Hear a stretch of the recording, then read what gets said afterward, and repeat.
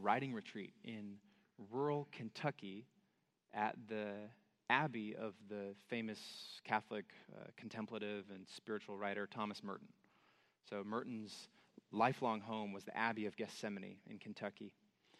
And I, as a student of Merton, really someone who's made a profound impact on my life, had made that into something of a pilgrimage. So I traveled out to Kentucky for this writing retreat. And as a professional speaker and writer and thinker, writing retreats are my bread and butter. Like that's how I get by. I sit down every week working on sermons, but I have to carve out intentional time to do preparations. Any school teachers here? Did you right? Lesson planning time, right? You really need to sit down and carve out some time to make sure that you're aware of the trajectory of how your time's going to be spent. So for me, writing retreats are really important, and I thought the Abbey of Gethsemane in Kentucky, perfect place to do it. So I get there, and I had everything I needed. I had all these books. I had a whole separate bag of books, and I brought my books. I had a little tiny hermitage at the Abbey, and I walked in. I even brought this is ridiculous, but when I do writing retreats, I bring my own box of candles, and I set little candles up and turn this into a little vigil place. I brought a bunch of food, and I was just prepared to hunker down and do all this work. There's a little tiny desk in this office, and the desk overlooked the monastic grounds, and you could see little Trappist monks. Trappist monks have a vow of silence, so they don't talk, and they're just kind of quietly moving about their day. Perfect place for writing retreat, right? And I'm here, holed away in my hermitage, ready to just crank out some dynamite sermons. And there's a little Bible on my desk, and outside of the Bible is just sticking a little piece of paper like that. I go over to the desk and I look at the Bible, and I open up the inside of the jacket, and I see the piece of paper is a letter.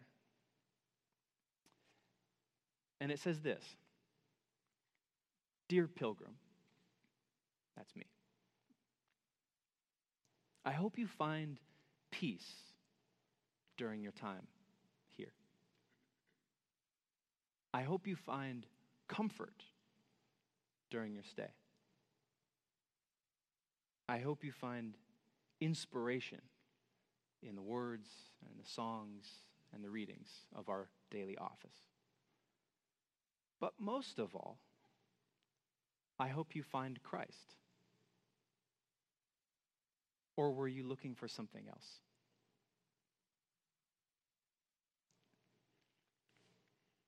That one got me. The sermons over the next 10 weeks come from a section in the Gospel of Luke that's often called the travel dialogues or the travel narratives. It's about 10 chapters from Luke 9 to about Luke 20, where this story is unfolding on multiple levels, where people are talking about discipleship while literally following Jesus. As this story began, Jesus set his face towards Jerusalem, and they're walking that way. And people are learning what it means to follow Jesus while literally following, having these conversations. The central theme to these texts is discipleship. But as modern Christians, do we think about discipleship at all, really? Discipleship means being a follower of Jesus. It means, in the words of the monk, finding the Christ. I think the ancient church would find it almost inconceivable that discipleship has fallen off of our radar, our daily practice of spirituality and religion. For us, church is often about those things that we are most concerned with, the things that interest us most, the things that make us feel most comfortable, most inspired. Now, don't mishear me. I hope you encounter comfort when you feel weak and afraid. I hope you experience insight and inspiration when it is most needed. But most of all, I hope you find Christ. Texts over the next few weeks remind us that your faith and your Christian life cannot be solely composed of what happens here on a Sunday morning from 10 to 11:10 a.m. When it comes to following Jesus, we have to listen and then we have to act. I think we are pretty good at the listening part. But when it comes to our Christian life, when it comes to our discipleship, what does action look like for us? You know, the word disciple occurs 269 times in the New Testament. You know how many times the word Christian shows up? 3. We're very concerned with being Christian, or at least making sure other people know that we're Christian. It's a part of our tradition in our life. Do we have a concern that we are seen as followers of Jesus? Discipleship means following Jesus, and the New Testament is a book about discipleship. It is written by disciples for disciples, and it is about discipleship. To try to read passages in the Bible not through that lens is to miss the context entirely. The Bible, the New Testament, and most of the stories we tell are not meant to be tiny little doses of inspiration that we can carry with for a couple of days when most needed. They're outlines for a life of living. They are meant to be pathways of action. They're meant to be frustrating and challenging in a formative way, that they would refine and give us shape.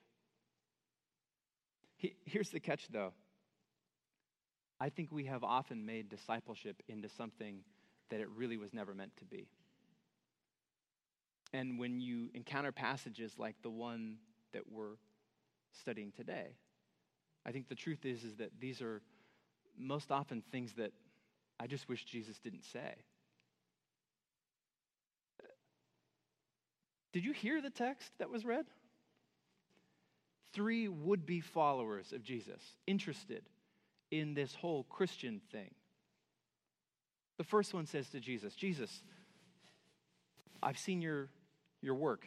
Very good. I'd love to be a follower.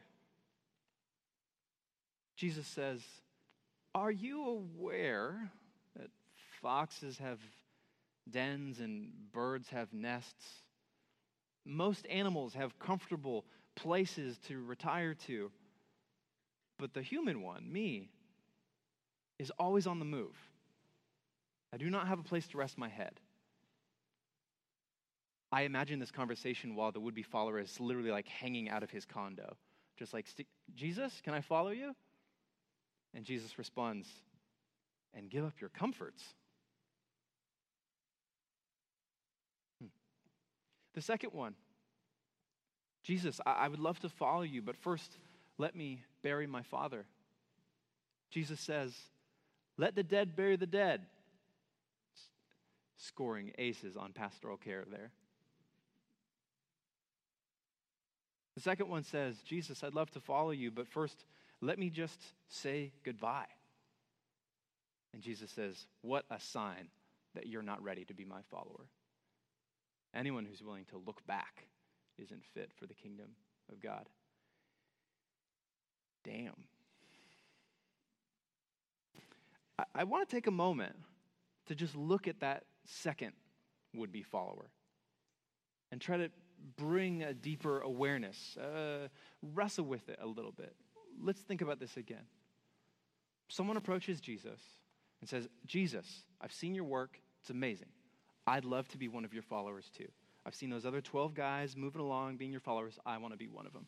Count me as a member of this church. First, however, my father recently died. Give me a little bit of time to go bury my father, and then I'll pack up and I'll be on my way. Again, in a church where it's common for us to practice the rite and the ritual of funerals, if I were to say to you, let the dead bury the dead, you will call the bishop.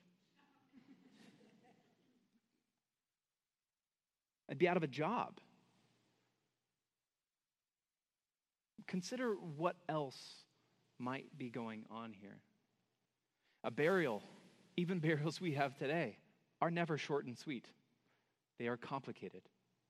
They have to be planned, prepared for, purchased, executed. It is a multi-day event now and more so in ancient Jewish traditions of the first century. This is not just a short, I'll be right back in 30. It was an extravagant use of money.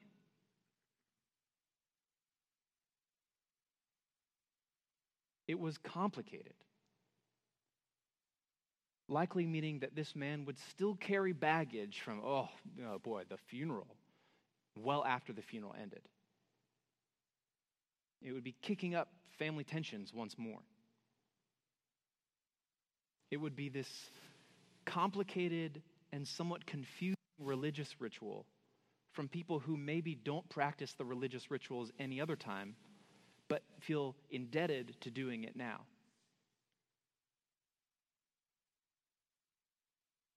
And perhaps, maybe more than anything, one element we miss often. A man is telling us that his father died. And he's being summoned to continue the lineage of patriarchy here. Who will be responsible for the household? Who will oversee the slaves?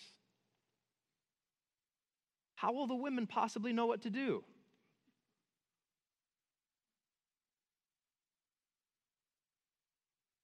Who will keep things the way they've always been?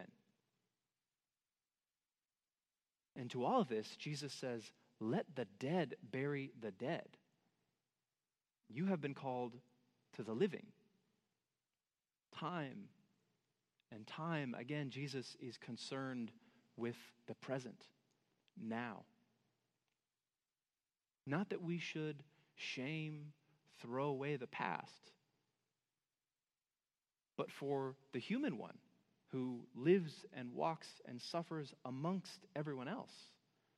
The call of the gospel is to experience freedom and good news now, not on delay. I'll tell you after I take care of some other things. It's as if Jesus has an insight that many of the ancient religious traditions were very well aware of, that even the simplest of excuses would prevent us from getting to where we wanted to go. That sounds great, but first, Jesus asks us to follow now. In other texts, drop what you are doing. When we encounter difficult texts like this one, there is a tendency to speed up and move along quickly. There is a tendency to say, that was then. That was when Jesus was cranky in the mornings. It was some odd stuff written down. But as disciples, as those who have taken on the name of followers of Jesus, we ought to do the hard work of slowing down and looking at this from all sides and considering how it impacts our life today. I think when we slow down, we might recognize that in this, maybe even after so many years, we may not be so certain that following Jesus is what we always want to do. Consider what following Jesus might mean for us. Following Jesus may very well put you up against the law.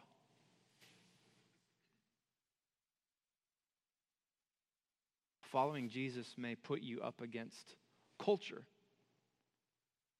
the way that other people see and support culture. Following Jesus may put you against family. Anyone familiar with religious tension in families? Following Jesus may put you up against yourself and your ego and your comforts and your traditions and your weekly need for inspirations. Discipleship is about following Jesus, but it is concerned with the now, today. What are you going to do today? Now, hear me. Boy, I hope that in following Jesus, you experience comfort. I hope that in the time and the space we share together, and in the studying of the scriptures, you find inspiration. But more than anything else, I hope that you find Christ.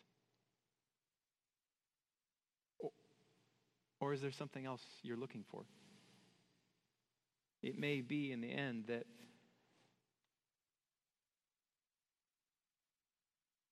it is often not God that we serve, but our own interests. We are followers all too often of ourselves, the paths we want to go, the way we want things to be. Over the next several weeks, I'm going to invite you to join me in a journey of attempting, however fledglingly, to follow Jesus. And this is going to be frustrating, as it should be. The texts, time and time again, are going to be things that I wish Jesus didn't say. They're going to invite us to consider things like our enemies. Consider how we use money. Consider where we place our greatest level of importance in our life, in our traditions, in our families, in ourselves. I hope it provides a good dose of inspiration. I hope it comforts you and makes you feel like, oh, wow, this is just really meaningful to me. But most of all, I hope it invites you to find Christ again and again and again and again and again. We can call that discipleship.